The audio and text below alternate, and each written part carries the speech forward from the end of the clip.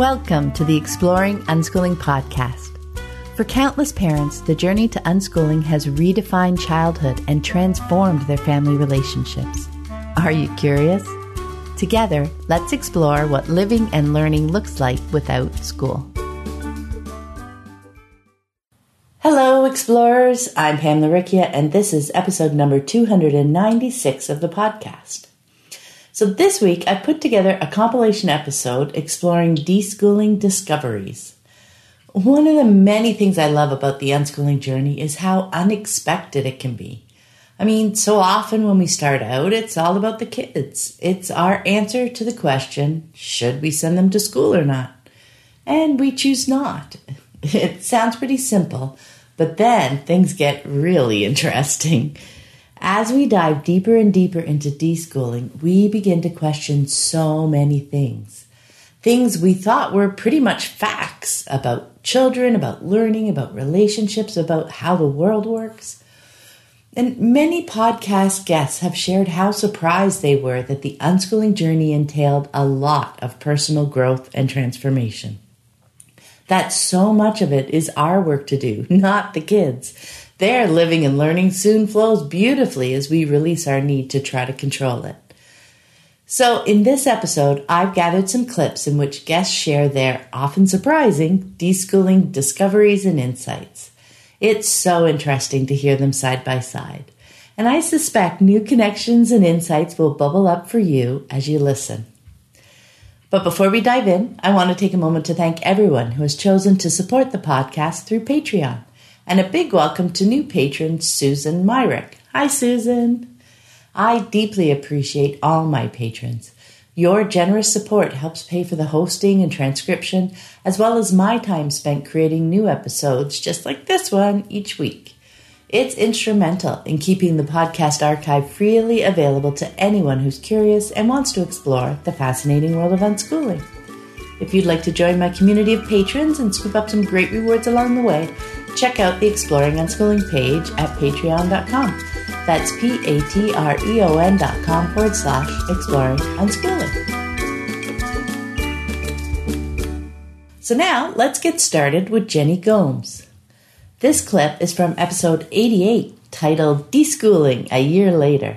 It's the second conversation I had with her on the podcast, checking in again to see how her perspective has grown and changed in the past year. Here's what she shared. Let's go through this question. What were some of your bigger fears or uncertainties as you first began unschooling? And so now, what do they look like? So I knew that in order to do it right, I had to commit. I had to commit to unschooling. And that was really hard for me at first. So I think the biggest hurdle was accepting that the schoolish ways or my schoolish definitions weren't the only measures of intelligence, right? So for example, it was hard for me to accept that my kids wouldn't be able to read or do math until they were older.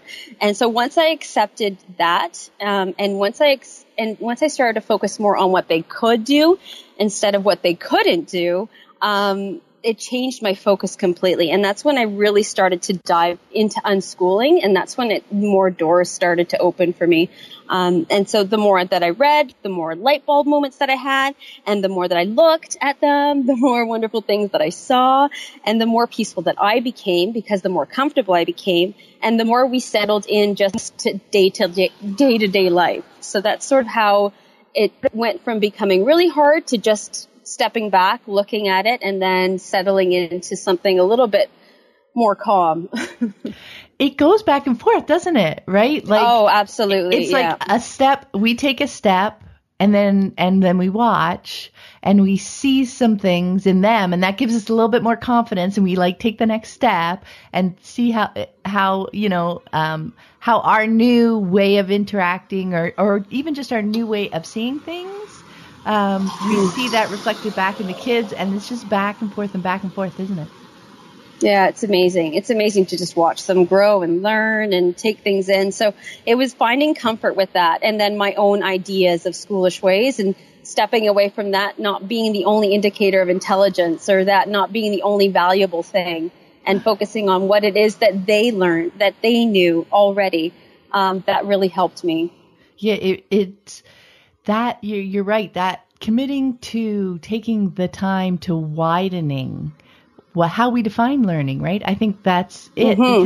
Because yeah, we are so trained growing up that, there is a specific way to measure learning and intelligence, right? Yes, and absolutely. And that's the right way. And that's like, it's bonus points if your kid is like 3 and knows how to read, right? It's like, wow, you must be a great parent if your kid knows how to read that early. Exactly, right? It's not only a definition of our children, but it's a definition of us and our role as parents, right? Yeah, absolutely. So stepping away from that, I think, was hard for me. Mm-hmm. But then once I got over that, that really helped me dive into unschooling, because the more I read about unschooling, the more sense it made.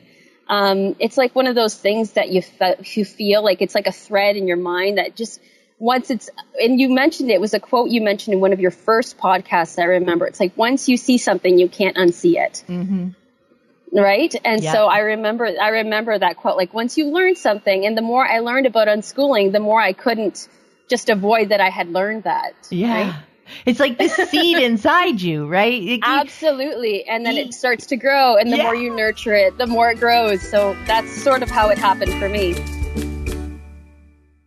The quote Jenny mentioned is one I shared in the intro to episode 2 of the podcast and is attributed to Oliver Wendell Holmes Jr. Man's mind, once stretched by a new idea, never regains its original dimensions. Or, as Jenny describes it, once you see something, you can't unsee it. And I think her point is spot on about the importance of widening how we define learning and the value of stepping away from defining ourselves as parents through our children's accomplishments. It's so commonplace in our society, yet it diminishes so much of our children's agency and choice in the process. Once you see it, you can't unsee it. And now let's hear from Kinsey Norris. We spoke about her deschooling journey in episode 206. She has a background in early childhood education, and it was fascinating to see how many seeds were planted along the way that ultimately grew into the amazing unschooling life they are living as a family today. Here's what she shared about her deschooling discoveries.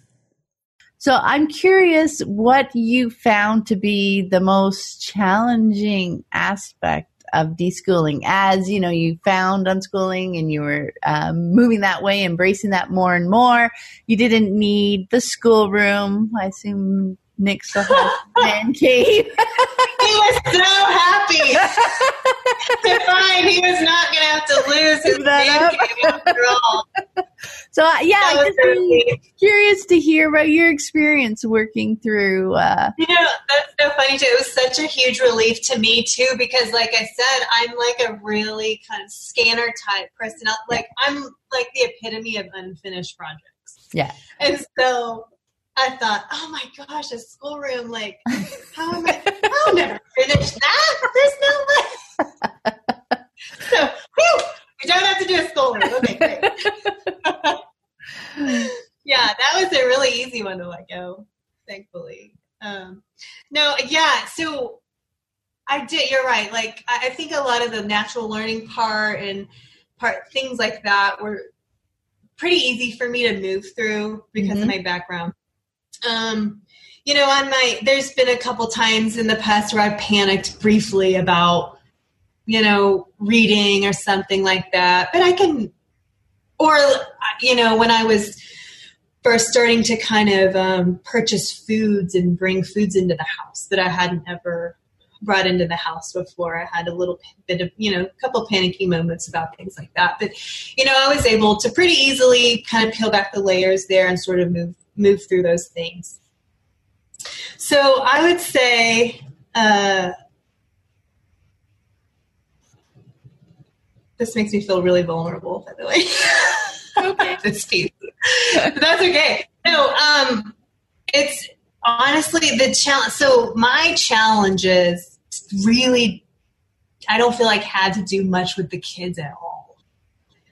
Like, my challenges were more really personal and internal, like about myself. So like, really embracing becoming the learner again after having been an educator about learning. Oh, yeah. And being someone that others came to a lot of times for answers about children and learning and connection and things like that. For a good part of a decade. Mm-hmm. So kind of embracing that role and being a beginner again and releasing that role of being an educator. I still very much wanted to advocate what was right for children and learning, even though I really was starting over with my own learning. Mm-hmm. Does that make sense? Oh, so a lot of sense. Yeah. So, and at the beginning of our journey, I was following several Instagram and Facebook accounts and blogs and stuff that depicted unschooling in this very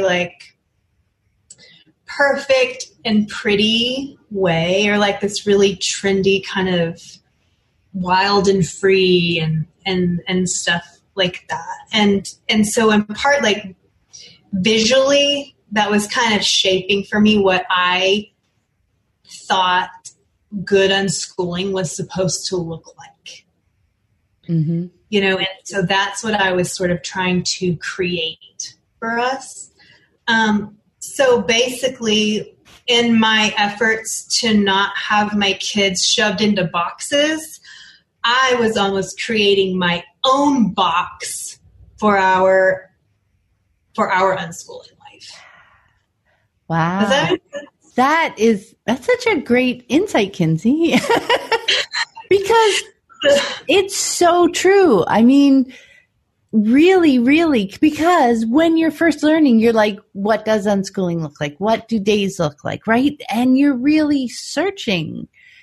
I mean, everybody is. I remember those times too. And it is so easy, not so easy, but to see how it looks in other people's families and to feel like that's what we should be shooting for. Right. Yeah. And I do think that is part of the journey. So many people hit that spot. And it is that moment, that realization eventually, as you keep learning about it. Like you said, this is something that you've been interested in and you're continuing to learn about. But that kind of aha moment when it's not about the what that they're doing, it's about the why. Mm-hmm. The what they're doing is what fits for their family, right? Mm-hmm. And that the why behind it, it can look very different in our own families, right? Like you said, that box, that vision that we have in our head because we see how it looks in other people's families. And we're like, okay, that's kind of what I'm shooting for. We all want, we want to know where we're trying to get to, right? And then we try to make it look like that for our family. And eventually so often it doesn't really work, right? Because we're not the same people as that other family. And the realization that it's so scary as well to realize that that's an open question. What does it look like in our family? Right? And that we can't really look outside to see that we are instead creating it for ourselves. I mean, yeah. That is scary.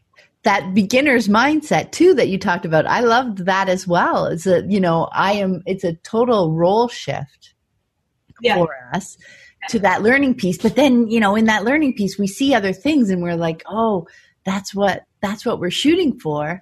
And then we get to the point that's what I love about seeing unschooling as a journey, because it's all these little steps, all these little realizations and insights along the way and aha moments that we have as we peel away those layers, like you were talking about before, peeling away those layers and realizing, because then, like you said, those periodic kind of panic moments or anxiety moments where it's like, I'm really trying to do this, but it's not working for us. It's not working for us.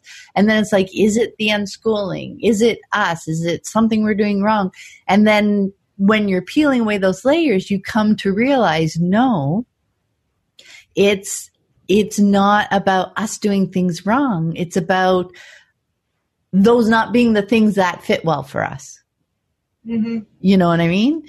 Yeah. So, and the great thing is, and the interesting thing is talking to so many different people about unschooling and what it looks like in their lives. I hope people take away how it looks very different. Yet you can hear the joy in all the guests' voices as they talk about their family and everything, right? Because that's the root of unschooling. That is the inner gooiness that's so lovely, but it looks so different for each family. But it takes a while to get there, doesn't it? Yes, it really does. And it has for me. And I think it's continuous, really. Mm-hmm. I mean, because we're all growing and changing, right? Along the way. Yeah. Like we as parents are, our kids are, and what work, that's the thing. The other thing is that as you kind of figure out and get to a spot where, everybody's kind of connected and related and we kind of understand each other, we've got a good flow going, it's not going to stay that way. Right? When I was kind of doing that, when I was sort of in that, I don't know, I still really wanted to like share my passion and like really advocate what was, helpful for children and learning and connection and stuff like that. But, when I was sort of doing that and this kind of, I don't know, it felt like this like platform kind of way, I was actually missing out on a deeper connection with my own actual children, and on how to unschooling better. But yeah, as time went on, I began to just dig deeper and be more introspective, I think, and make intentional choices about what things were moving us closer to real, rich unschooling in our family. Mm-hmm. Yeah. Our family. What was reflecting on what was serving my relationships with my kids and kind of this getting more into this like soaking into my bones kind of learning about unschooling instead of this like surface level kind of regurgitative head knowledge kind of that I was, For me, that is something that I find fascinating is that the intellectual understanding of unschooling, that level, and that's a great place to get to, but you can't stop there. If you stop there, then it's more like unschooling rules and I should be doing this and I got to do this and I got to say yes all the time. And you know what I mean? Yeah. You understand it intellectually, why it makes sense, why natural learning works and all that kind of stuff. But there's that layer deeper where you, I think I use a phrase like you feel it in your bones, like in your soul, because that's when you've gotten to the point where you have that level of self-awareness, that you've peeled back all that stuff and where you've come to value, like you were saying, everybody as individual whole people. And you've really spent that time connecting without that kind of judgmenty level. I don't know, without those rules kind of frameworked on top of it. How does it really work for us? What does my child really enjoy doing? How do I really connect with them? Right? Instead of sometimes maybe it's easier to think of instead of a role, because at first when we intellectually understand it, we're trying to step into the role of unschooling parent. Yeah. Maybe that could be one way to think of it. But the difference of actually just living it, you get to the point where you feel it in your bones so much more than just an intellectual understanding. We're digging deep here, Kinsey. My wheels are spinning right now. Yeah, and for me, because I mentioned earlier that I'm very much like an outward kind of processor. Mm-hmm. That's my personality, and so I'm always trying, feeling out from other people, what do you think? What do you think? So there's almost like this, almost, I don't know, like a approval seeking, or still needing to be validated or relevant or some way or something. And really what it took was me digging deeper and being with myself, which can be really difficult for me as an extroverted person. Mm-hmm. But really digging deep into in doing this tough inner work in order to kind of deeply sink into what true and good unschooling really feels like. That flow. Yeah. And then, and really it's when you're in that kind of that flow, it's just so all encompassing that I don't know, it doesn't even really occur to me, we're in that. It doesn't really occur to me to really even consider what other people are thinking. Yeah. Does that make sense? What came to mind when you were saying that is a way I enjoy talking about deschooling, because so often, when you're in that intellectual understanding level, you're like, okay, I'm deschooling. I need to go down this path and I want to get it done. Right? Yeah. When am I done deschooling? When am I done? Am I there yet? Are we there yet? Yes. And then at the end, though, once you've actually peeled away and done the work, it's not even a question you ask yourself anymore. Yeah. Because you're not judging that anymore. You've gotten to that point where you're just living and mm-hmm. connecting and being with your family and being in that flow. Yeah. And just living life together. And that's where the value is. And you lose that intellectual look at feedback, validation. Am I done? Yeah. Am I done? Right? Yeah. That's what I was going to say. Now it just kind of feels like we're just, I don't know, we're just sort of getting on with things and mm-hmm. we're just living our lives together.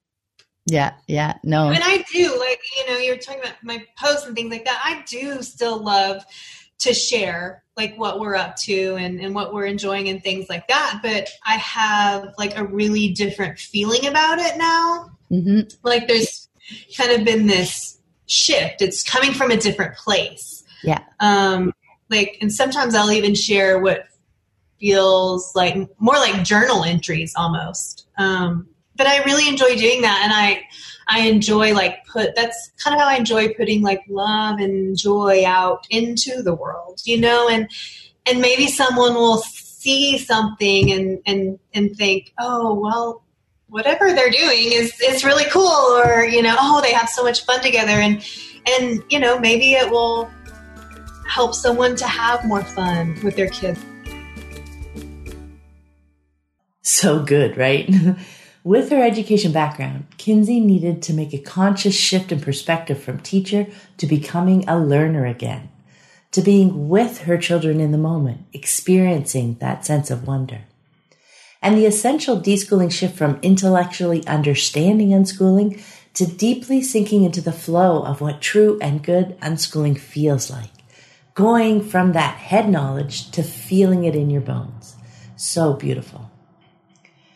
And next, we're going to hear from Nikki Zavitz in episode 216 about her realization that deschooling was all about her, while at the same time as being not about her at all.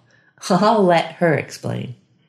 Over those years, I'd be curious what one of the more challenging aspects of that, deschooling journey was for you, and if you could talk a little bit about how you worked your way through it. Yeah, I feel like we could spend the whole podcast talking about this because I think because of my background with teaching, I feel my deschooling process, it's just been so ongoing and very intense. And like, I am so passionate about unschooling. And like I said, I read every book and I listened to every podcast and took notes and highlighted. And we had discussion groups at my house and I run the Facebook page and but oh my gosh, the deschooling for me, it's like flipped me upside down. Like truly, I think the hardest part overall, and there's so many connections off of it, was that the fact that like it was all about me at the same time as being not about me at all. I don't know if that makes any sense. Way to say it. Like I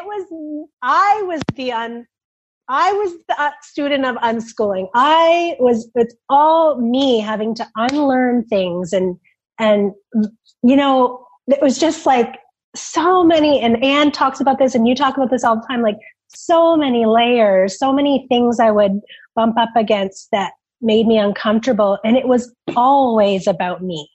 Like that, me meaning I had to definitely like really dig into those feelings. And oh man, like we've been unschooling for 7 years and I still feel like I'm brand new at it. Like, and it's a really cool feeling weirdly, because it's like proves how much unlearning I've had to do and how my kids are like, they're just like my teachers for it.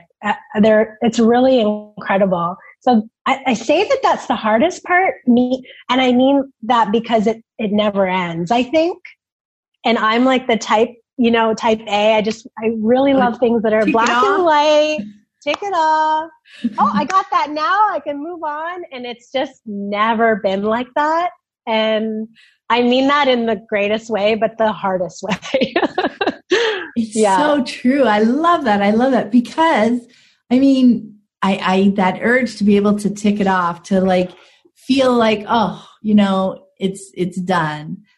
But then, you know, you realize as well along the way that, you know, our kids are always changing. We're always changing. And like you said, that's also the fun part, because it always means that there's so many possibilities ahead, right? Yeah. It's being open to where everybody is in the moment and where we're all kind of looking to go. So, you know, we unschooled for 20 odd years and it's totally not done that way, because it becomes a lifestyle. It becomes about who we want to be as people, and that never ends. Right? Right. It's life. Yeah. And it's so funny because I think in the beginning, because I came from the teaching background and I like wanted to like study for unschooling. You know, that's what I was doing. I was like studying it. I was reading the books and following mentors, and it was like I just immersed myself in it, which is really great. But I think I still had this idea that I could ace unschooling. You know, I could just like be the best at it and I could get it right. And I've slowly started to learn to let go of that, but still immersing myself in it, but without the outcome that I'm going to get this right, you know? But that is completely and utterly part of the deschooling journey. Yes. Isn't it? Because I think so many of us go into it that way. You know, it's our kids, it's our parenting. We want to do it right. We want to do it well. And one aspect of the whole deschooling journey is questioning the expectations we set up for ourselves, the goals, like what really is success, what value do having expectations have. And then and we work through it with regards to our kids, right? And then at some point, it's like, oh, you know, this also all applies to me. Yeah. You know, and questioning ourselves along the way, that becomes another huge piece. And it is at that point.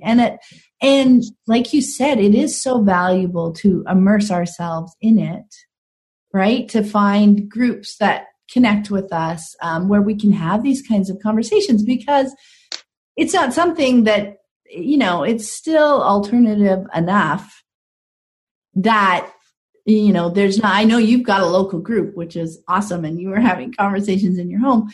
But it was something that, I didn't know people who were doing it. I didn't. Yeah.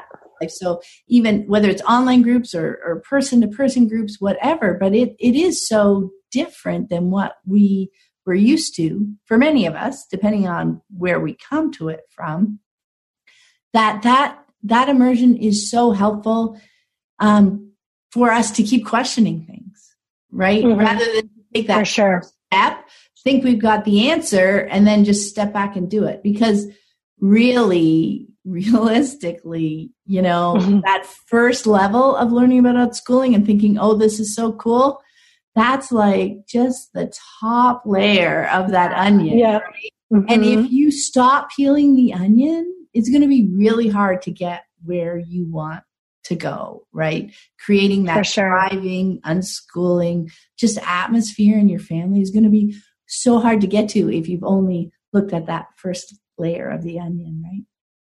Yeah. And it brings up I was talking about how knowing that it's about me, and also something that I think I am still learning to embrace is trust. And I feel like that's like the center of unschooling. And it's something I've had a really hard time with, to be honest. And it's just this thing that really puts a magnifying glass on me when I have trouble with trusting myself, trusting the process, trusting my kids. And yeah, that's a major, theme that I see when I'm struggling or feeling uncomfortable. It usually has to do with trust. So yeah, and I'm still reminded of this daily, and it's been 7 years. I'm in the messy middle, Pam. This is it. What I was thinking about me being on your podcast, and how I don't have the gift. I feel like I don't have the gift of hindsight.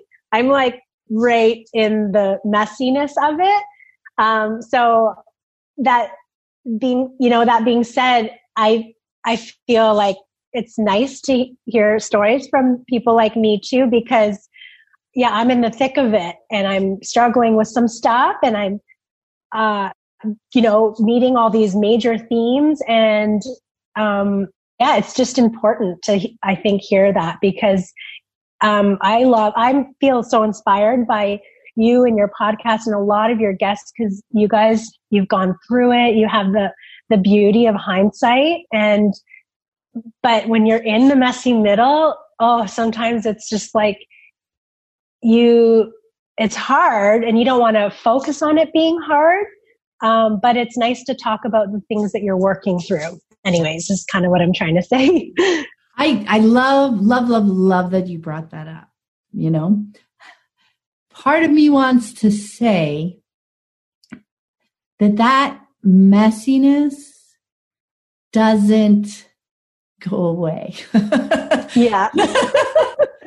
Right? You're so life right. Yeah. is messy, Mm-hmm. And we, people who've been doing it for a long time, or whose kids are older, you know what? I mean, we're still in relationship with our kids, which is what unschooling ultimately boils down to, right? That trust and relationship with your kids. And we're all going through hard moments in life, right? So for sure. Things do get messy now, and we're still working through it. There's never that other side of the fence where it's It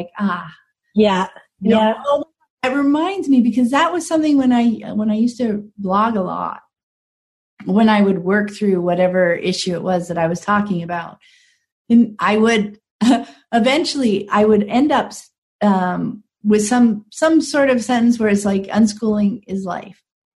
And there was a time when I realized, just where you are now, that, I'm in this messy middle. I want to figure this all out so that we can get there. So we can get to that graceful, loving, beautiful, trusting place.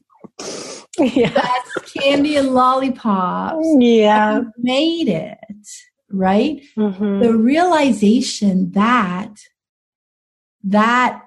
goal was not helpful and also not realistic, that these messy days this is what it's all about. These days are it. It's not some goal, because in that mess, we're learning so much. We're figuring out so much, and we're just working through it together. That, I got to that point for the most part, because it's not fun to stay in the mess. No, and even to be venting about it. Right? And I don't mean to do it. Like, that's the other piece. Is actually, when you're feeling in the mess, it's asking ourselves the questions, peeling back those layers of onions for ourselves, finding that trust is something that keeps coming up for me. How am I, and playing with that. Because the message change in how we react and how we choose to sit with that discomfort a little bit longer, trusting that things will start popping up. All those pieces are the learning that happens in there. Doesn't mean that 10 years from now, a mess walks through the door and you're like, yay. I don't, it's still hard. But I love that point. And I do love having people on so many different points of the journey, right? Because it is so important and so valuable, I think, to hear voices at each point. Because so often I think people, worry that when things are messy or messy for too long, that they're, maybe not doing it right. And get down on themselves. It doesn't mean you do nothing, right? Like we were talking about, when it's messy, you're trying to work things out. You're trying to figure things out. But that's the journey. That's not you, not quite being somewhere. Yeah, You're where you need to be, right? You're exactly where you need to be right now. I'm going to link that Amy Steinberg song because it's awesome. Yeah. And it's so true. Like I had, and I think I mentioned this to you in the email, I even had a little bit of imposter syndrome with you asking me, because I was like, oh my gosh, I'm definitely not a perfect unschooler. I'm still learning. I'm grappling with lots of things that continually come up. It's been 7 years. I've had all these thoughts that I should be further than this. But then digging in, and when you asked me all these questions, I had so much to say about it, with our journey and what we've gone through and how amazing it's been along the way and how hard it's been too. And I think it's so nice to hear from all sorts, but also for me to express how much I appreciate hearing from people like you who've just had more practice, pretty much, right? Exactly. And it's a practice. I love thinking of it that way, because it's not something that you accomplish and you're done. It is a practice. It is a lifestyle. Yep. It's a way of living. It's a way of approaching your days. That makes sense to you. That's why you're choosing it, right? But it's to think about it. That's why I always talk about, if you're asking yourself, am I done deschooling? Then you're probably not done. Yeah, I have not. But to have a goal of finishing deschooling. I have known in my heart, I don't know if I'll ever be done deschooling, and I am perfectly okay with that. Perfect. Because, that's kind of what it is. I feel like that's what it's all about, Yes, that's what it's all about. It's life. I love Nikki's insight that with her teaching background, she felt like she was studying unschooling so that she could ace it, so that she could get it right and be the best. And what a brilliant deschooling shift, decoupling those two bits. Continuing to immerse herself in unschooling to explore how it works, without the expectation that I'm going to get this right. And her discovery that trust feels like a central foundational piece of unschooling. That's lovely stuff too. Keep that in mind for a bit later. Now we're going to hear from Lane Clark. We spoke in episode 284, and I love her bridge metaphor for the process of deschooling around learning. So I wanted to dive a little bit more into your deschooling journey. Sure. I wanted to look at deschooling in the context of learning. Because when I look back at it, I kind of see two distinct phases to it. So at first, you're really opening up how you see learning. Right. At first we come and it's kind of looks like school, what's in a curriculum, those are the important things. And all the rest of the stuff is kind of just life and what we get to after. Our interests and fun take a back seat to what is more academic, right? So we come to expand our definition of learning beyond all that, to recognize all the learning and the important learning that our kids are doing as they're pursuing their interests and just living life day to day. And then once we're really comfortable there, we start to find that our need to look for that learning and to ponder where it might lead, right? That's a big thing. Oh, they're learning about this. Maybe they'll be this, or maybe they'll do this, right? That starts to fade away. And we realize we don't have to look for the learning. It happens naturally. We can just focus on the living, focus on the fun and the joy and the moment that's right in front of us. That's actually more important, because when you're connected in the moment, the learning is real. It has space for the learning to develop and unfold there, right? So I would love to hear about your take on that. What was your experience? Yeah, it's a really exciting feeling to shift away from the need to categorize my kids' interests. So, it did definitely start where I was like, okay, I'm comfortable with them following their interests, and what do these interests mean? So, is this math? Oh, okay. Is this social studies? Oh, we're taking a road trip. That's geography. So, and that was internal. I wasn't necessarily saying it to them, but it was like a comfort to me. So it's really a next level relaxation when I can just see that the value in being self-led is it. Like, that's the end for me.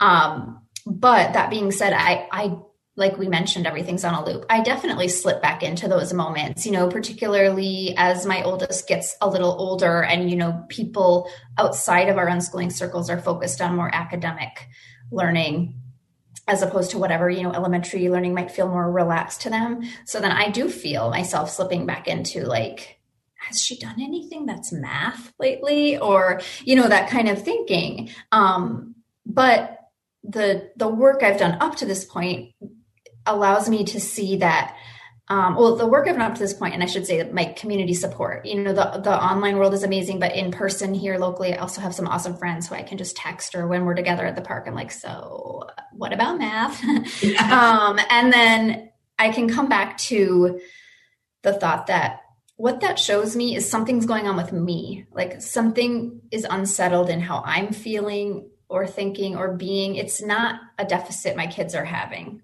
If my kids are happy and thriving and following their interests and are, sharing with me that they feel supported and connected and fulfilled, then my issue of like, do they know fractions is my issue. And so I can just deal with it internally with my own coping mechanisms and my own like reminders to myself of how much time it actually takes to learn something when you want to is very little. And that when they get to that point and if they want to learn something that we haven't gotten to, that they'll learn it.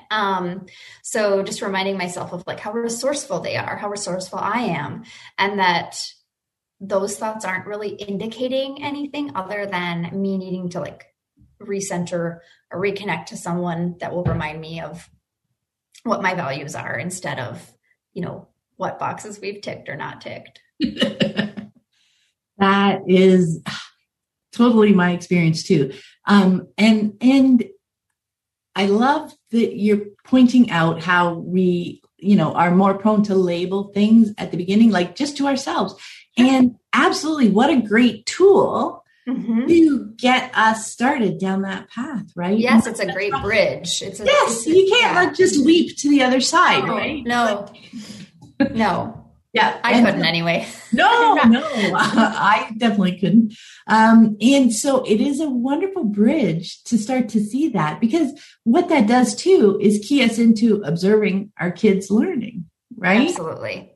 So it's actually asking us to pay more attention. So we see that stuff in there, and then we're seeing all the other stuff.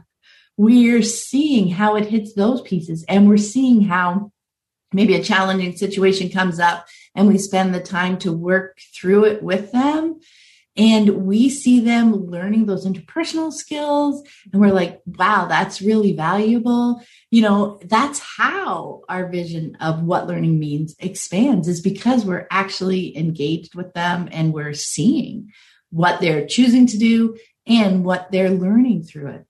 Yeah. And I also have really noticed that, as I've released the need to categorize, academic subjects, it also has helped me make steps in releasing the need to really categorize ourselves at all. Like, even in the way I describe my kids to people, like, oh, you have kids, what are they like? I think I would have focused more on like their achievements or their age or their grade or whatever, as opposed to now I'm more able to say like, oh, she's just, this one's, a huge ball of energy and loves this and isn't into that and jokes about this.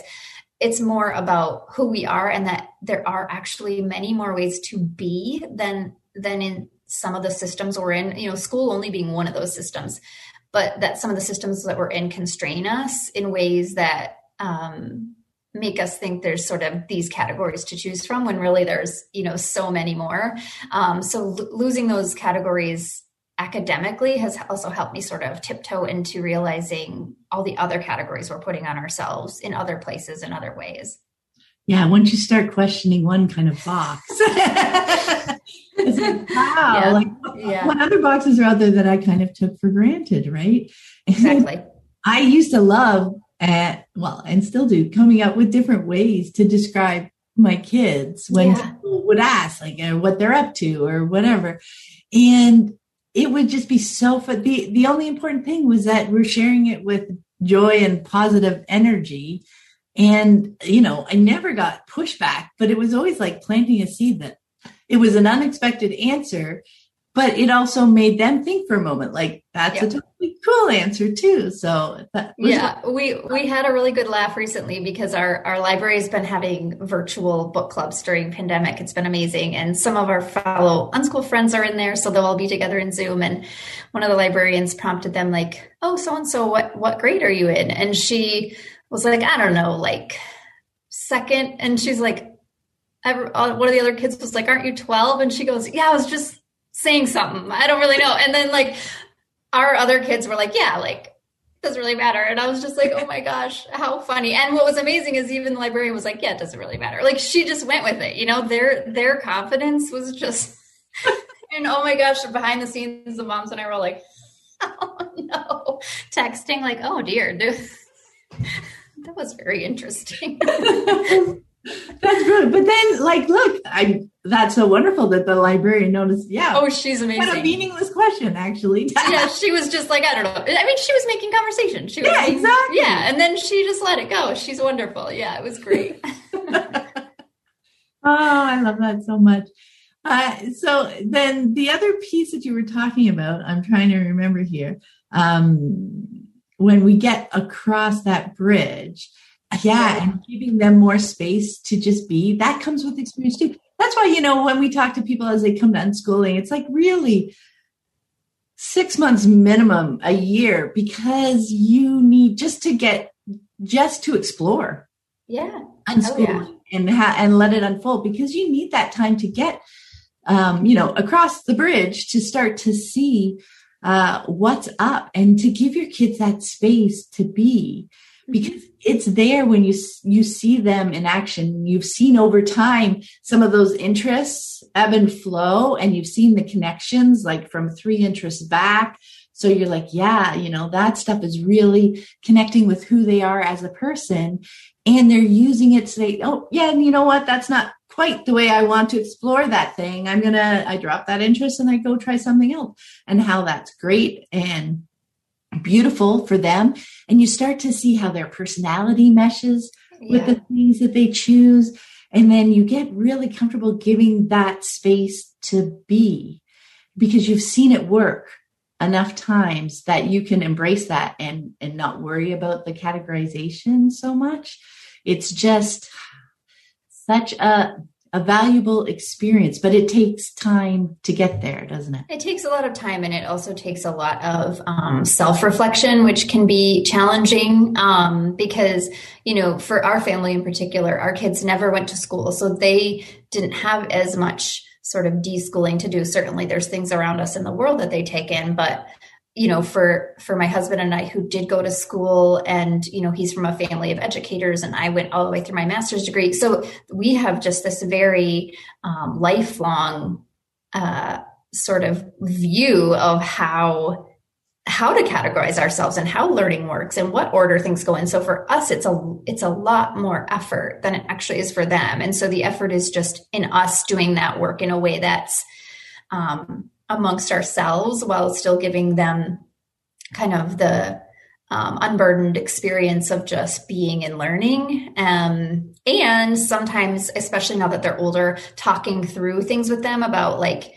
this is why this is hard for me. Like, this is something that I learned and then later learned this about myself that I didn't need to learn that way. And that's why I've, presented these options to you differently. So, it's a lot of self-reflection while you're crossing that bridge. We laugh, but as you said, how do you know? There's crying too, usually. That's fine. And it doesn't go away, right? What happens, I think, my experience has been, is like the reactions to things. So I can more quickly recognize if I tense up. I can more clearly or quickly recognize if I say something that lands a little off with them. So, recognizing that I have some work to do, I just recognize it more often than not, more quickly now. But yeah, it doesn't go away. No, you got to revisit the bridge too. Yeah. Yes, crossing the bridge includes a lot of self-reflection. And I love how she described doing our work while still giving our children the unburdened experience of just being and learning.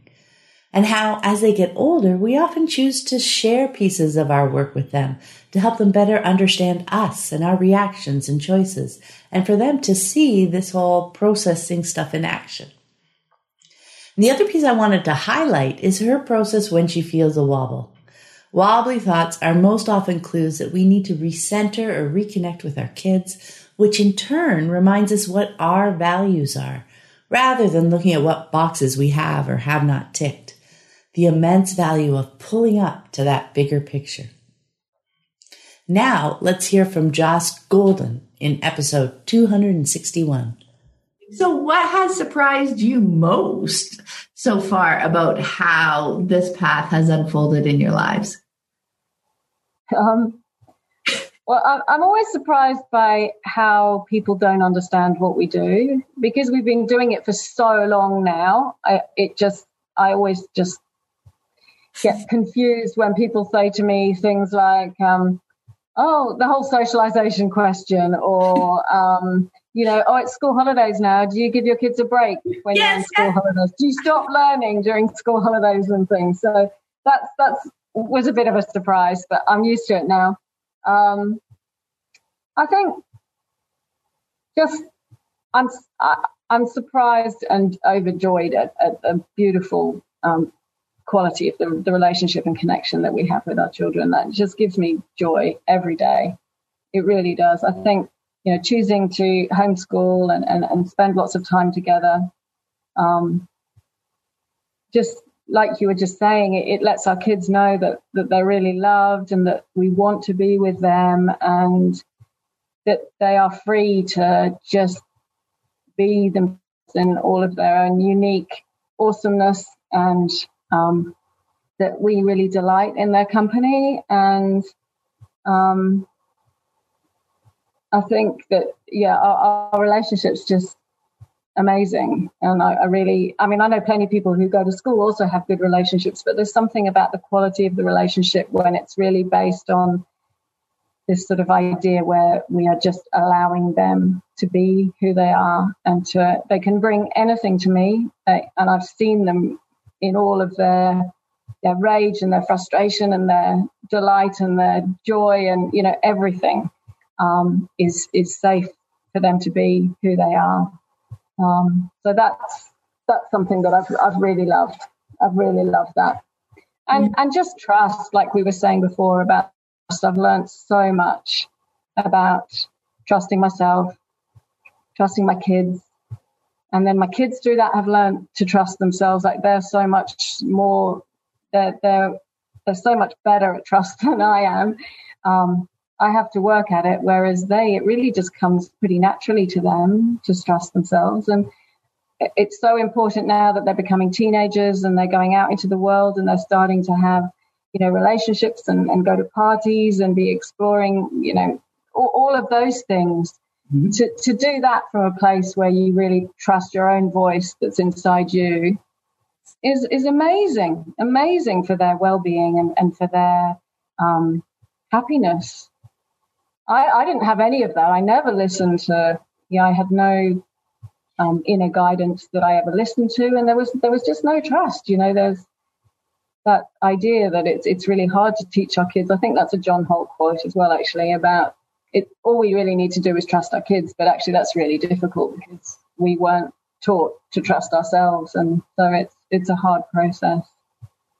But it's really important, I think. Yeah. Wow. I love all those pieces. I don't even want to talk now because you said them all so beautifully. Like those are the cornerstones. And it is so surprising. Like the importance and the value of trust is something we learn through our kids, right? Yeah. Because it isn't something that we grew up with. We didn't know how to trust ourselves. We so often our inner voice was squashed because other people were telling us what we should be thinking and what the choices that we should be making, right? And all those pieces just weren't part of our lives. And it was just so interesting to me that I would learn them through watching my kids, right? Yeah. Through being with my kids. It's just so beautiful.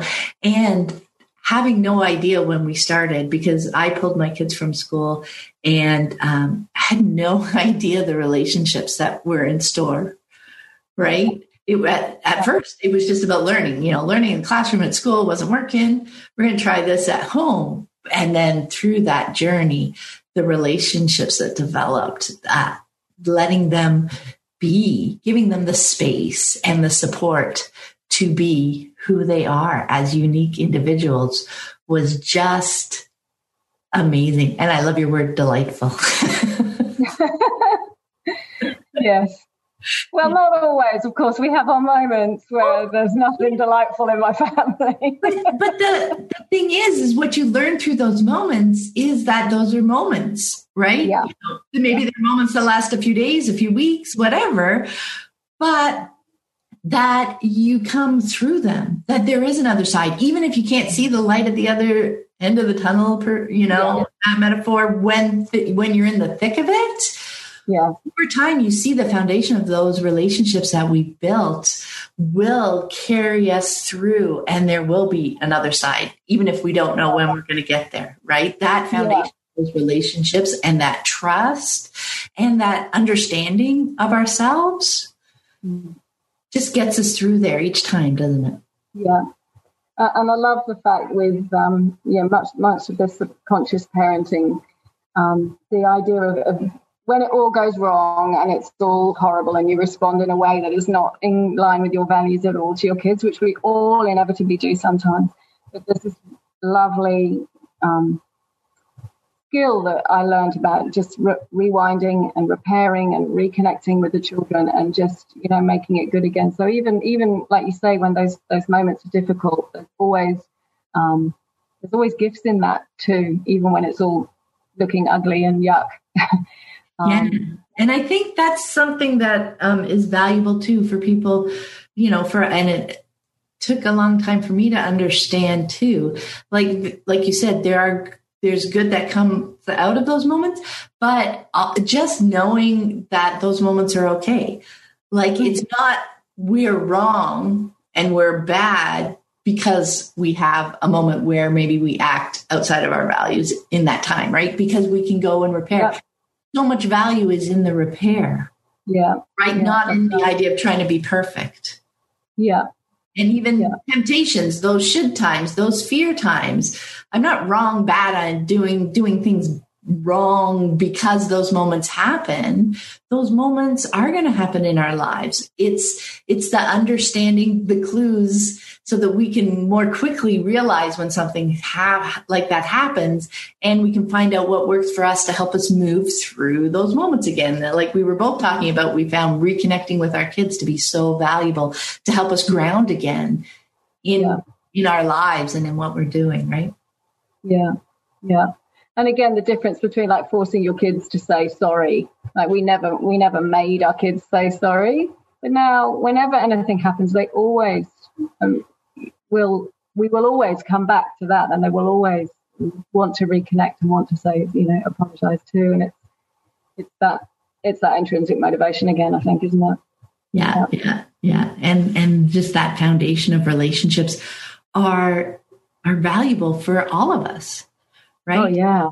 So like they've seen us come back, reconnect, apologize when we feel an apology makes sense in that situation. Right. Yeah. Our sorry that those things happen. It's the whole sorry thing, it's not an admission of guilt or anything, but it as in, a judgmental thing. It's a reconnecting thing. Like, I know I did something out of character. I am sorry about that, and they see it in action and they see the value of it. And they so often take it on themselves, right? Because it makes sense. It's not a thing that you have to do. It's a choice, but it is a really valuable reconnecting choice, right? Yeah. Yeah. I think the only other thing that I'm surprised about is how motherhood is, I really see it now as a very radical act of that's going to change the world. And, we're in such a mess in the world at the moment. And I really feel like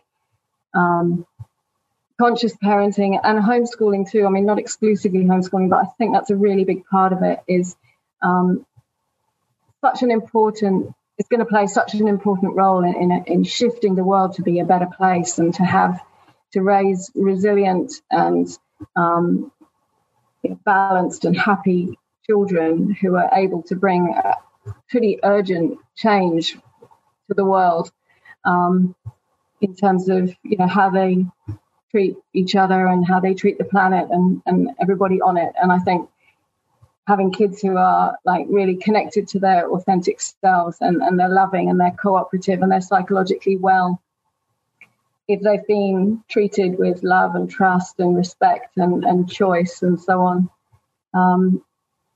it means good things for the world. And I think like when we first started homeschooling in this way, there really weren't that many people teaching their kids and not having their kids in this way, and same with conscious parenting. And I feel like it's really growing a lot, and that's a great thing. That's a really great thing. That is such a wonderful point too, because as our kids get older and you start to see them out in the world, you see the ripples, right? Mm-hmm. With their friends and how they treat other people and how they engage with them, just so much more openly, yet in their knowledge of themselves, their inner voice, all those pieces. So I love that point. It is so different for our kids than it was even for us. Like what a shift in one generation you can make. Yeah. It's a lot of work for us, right? It's so much of our personal work to do that. But it is such a big change just between those generations, right? Yeah, absolutely. I mean, they couldn't get a bigger contrast than my education and theirs. They're so different. They're so much more happy and balanced and intelligent and connected to their selves than I was. I was 40 before I felt even vaguely in that direction, and they're already there. So yeah, it's a good thing. Nikki mentioned it earlier, and here Joss also mentions unearthing the importance of trust. How she's learned so much about trusting herself and trusting her kids through deschooling. Interestingly, I'm going to be diving deeper into trust on the podcast next week with Anna Brown. I'm excited to share that too. I also loved her point about discovering the value of repairing and reconnecting in our relationships. It's so valuable because we aren't perfect. Things will sometimes go sideways, but they don't need to fester. Next, let's hear from Talia Bartow. We dove deep into her unschooling journey in episode 281. All right, Talia, I would love to know what has surprised you the most about how unschooling has unfolded for your family so far. We'll have to check in again in another couple of years. Absolutely. I am so down. I guess I would have to go back to the healing, how much healing has happened for me on an individual level by going on this journey. When I started to look into unschooling, it had blossomed from practicing like peaceful parenting and what is often called attachment parenting. It had blossomed from that. And I wanted that to continue, this connected, respectful thing that we had. I wanted that to continue. So I figured it would benefit the children and that they would grow up with new tools that I hadn't had access to as a child, and that they would be healthier psychologically as adults, hopefully, with more tools to deal with various life things.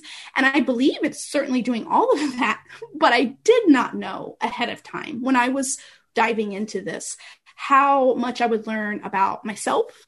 I did not know how much growth that I didn't know what I was in for.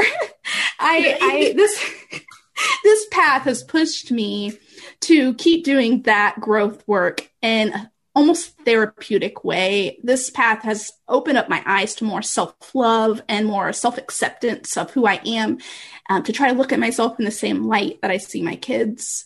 It has helped me challenge beliefs that were limiting. It has helped me question those automatic thoughts that weren't serving me or my kids or any of my other relationships. And when I go through a challenging situation or I feel triggered by something my kid says or does or they're going through, I have learned that is just a sign of something in me that needs to be healed, and that my automatic response to them, it's not about them in the moment. It's about this other stuff that's been buried or hidden under so many layers. And peeling apart the fear or the shame or all of these internal messages that we've received about ourselves or developed these thoughts about ourselves, peeling back those and replacing those with healthier messages to ourselves, it only benefits our family. And it goes so much more than just the kids. It's like all my relationships have been touched by doing this, by going down this path. And it gets hard sometimes. Growth is not always easy. It's usually not confronting these things about ourselves. But when I see the rewards, it's like I see it daily. It's worth it. And it reminds me all the time why I'm doing this. So that would probably be it. Oh, that is so beautiful, Talia. Thank you so much. That was, I love that piece. And that was one of the biggest surprises for me. At first, we really think, we're just teaching our kids another way, right? And what is asked of us on the journey, it can be such a surprise, right? When we first start out, but where it takes us is just, it's it's unpredictable, yet it's just so beautiful. Like you said, it is just so worth the work that we put into it to get to that deeper level of understanding. Talia describes it so beautifully. Many unschooling parents, me included, are surprised to discover how much deschooling is really about our own growth and healing. It's not extraneous work, it's fundamental to understanding and embracing unschooling. Really, who knew? And finally, let's hear from the Beck family. In episodes 271 and 272, I spoke with parents Angie and Darren and their 3 grown unschoolers, Josh, Riley, and Ellie. I found it really interesting to hear what each of them found surprising about their family's unschooling lifestyle. Looking back now, I would be curious to hear what has surprised you most about having embraced unschooling for your family. I'll offer up something again just to kick us off. There's this one moment I kind of firmly hold in my mind. We were at a community center downtown, and it was kind of the annual dance that would happen in the spring. And it was just joyful because I looked out on the dance floor, and teens. This is something that's kind of like preteens just coming in, maybe before the teens as well, and they're there with their parents. They're on the dance floor in the equivalent of what some might look at as kind of like a spring formal or a prom like event, and they're dancing with their parents. They wanted us to enjoy the evening with them, and I might have been looking from outside the circle at that point in time, but was quickly in there with Angie and the rest as well. But for us, for me, that was the magical piece. That was a surprise. It was the piece I wasn't expecting, but I now see all the time with most teenagers who are in a school setting is they will divert their eyes down. They will not connect with adults. Adults are not to be trusted because they put them into a system under which they've really their control has been taken from them. I'm reading deep. We can go long on that another time. But for this one, it was so fascinating to see through this process, there is a family bond that was created and a trusting situation that not only began with Angie and I, but extended into the family as a whole, to where there was a desire to share these experiences collectively. And I'll go one step further to say, with that secular homeschooling group that we were a part of, there's this, you would think about it as kind of like a soft life skill that you just don't get in school, which is a level of nurturing, right? So you've got that family bond that goes a step further because your family all of a sudden becomes this wider community. And you see everything from breastfeeding happening, in a setting where it's just natural for everyone to kind of see that happening. Toddlers coming up again. Angie had mentioned kind of like across, different age groups. It's almost like brothers and sisters of all ages in this kind of larger community. Someone gets sick, all of a sudden there is a dinner, list circulating around, and you got 10 homeschooling families taking care of your dinners for the next 2 weeks. I mean, there's a level of nurturing and caring for each other that just really doesn't come out of the traditional school education, that really, I think, sticks with you your entire life. You see a level of kind of, maternal nurturing, parent nurturing, dads kind of leaning in. How do you kind of actively be a part of kind of this growing experience? Kids can speak for themselves, but I feel like for me, that was a bonus. It was a surprise. It was a bonus. Didn't expect that, but it creates, I think, this level of empowerment for the kids as individuals, but kind of this, for me, kind of this warm, fuzzy spot of knowing that not only did we do something that sent them on their own kind of paths to become who they are today, but nurtured and modeled for them what it means to be, have a family bond and to be a part of a nurturing community, if that makes sense. Yeah. Love that one. Angie, do you have anyone to add? What surprised you? I guess we started this as an education, a replacement for traditional education. And then I guess for me, looking back, unschooling didn't end when Ellie graduated. Like, I feel like we still are unschooling. Like we question things. We look at things through a different lens. I just feel like it's become just our life, and it's no longer an educational choice. It's a lifestyle choice that happens to encompass how your children learn. Like, does that make sense? Like, yeah. So, beautifully. Yeah. I love that. Ellie, how about you? What surprised you most so far? I was born into unschooling, like Angie said that she was pregnant with me when they decided, right? So I've never known a life that wasn't unschooling. I think, therefore, I didn't really have any preconceived notions on what it might be, but I think I'm more surprised now, having been in college for a while, having a lot of friends that all came through high school and came through the traditional education system. I'm more just surprised that exists. Like, it just sometimes amazes me when they say things and they'll like kind of trauma bond in a way, like, oh, you guys remember when we'd have those pizza parties and we get like a slice of pizza that's, this tiny. I'd be like, did you? They'll say things that kind of just genuinely amazed me, that like everybody experienced that same thing. You know what I mean? So I don't think I have any, nothing surprised me about unschooling because I never had any conceived notions about it, but things have surprised me learning that other people, didn't have that same experience, I guess. That makes a lot of sense. How about you, Riley? I think so much to take away from it all, but I think just as an adult now going through the experience is just how I see the world, and I think how I see community and how I see family, and feel connected to so many different things and so many different levels of awareness in every aspect of my life. But I think that was really nourished when I was a kid going through that, and now it's carried on and is still being nourished through family and community. And like my parents said, the unschooling doesn't stop when you turn 18 and you graduate. Unschooling is your whole life of deconstructing what people tell you to believe.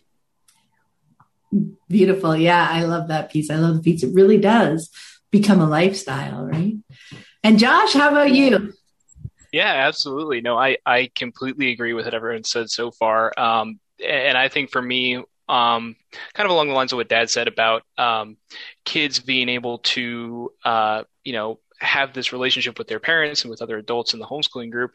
It was almost the reverse for me now that I'm older, to see how the parents treated kids in the group like people.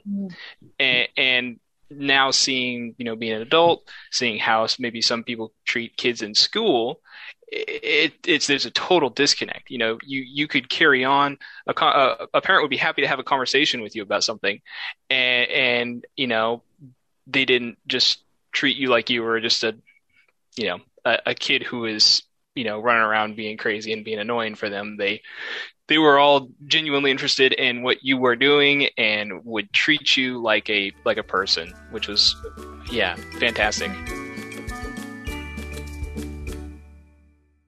So fascinating, yes? For Darren, it was the strong family bond that developed. For Angie, it was discovering that unschooling wasn't just an educational choice, it became a lifestyle that continues to this day. For Ellie, it's a continued surprise of school friends almost trauma bonding around their school experiences. For Riley, it's how unschooling doesn't end when you're 18. You continue to deconstruct what people tell you to believe. And for Josh, it's how connected and genuine the relationships between unschooling parents and children were as they were growing up. I hope it's been interesting to hear about some of the deschooling discoveries and aha moments people have experienced on their journey, especially if you're deep in the deschooling leg of your own unschooling journey. Have a great day. I hope you found this episode helpful on your unschooling journey. And be sure to check out the growing podcast archive. The conversations never go out of date. You can find more information about my books, the Living Joyfully Network online community, and the Childhood Redefined Unschooling Summit online course at my website, livingjoyfully.ca.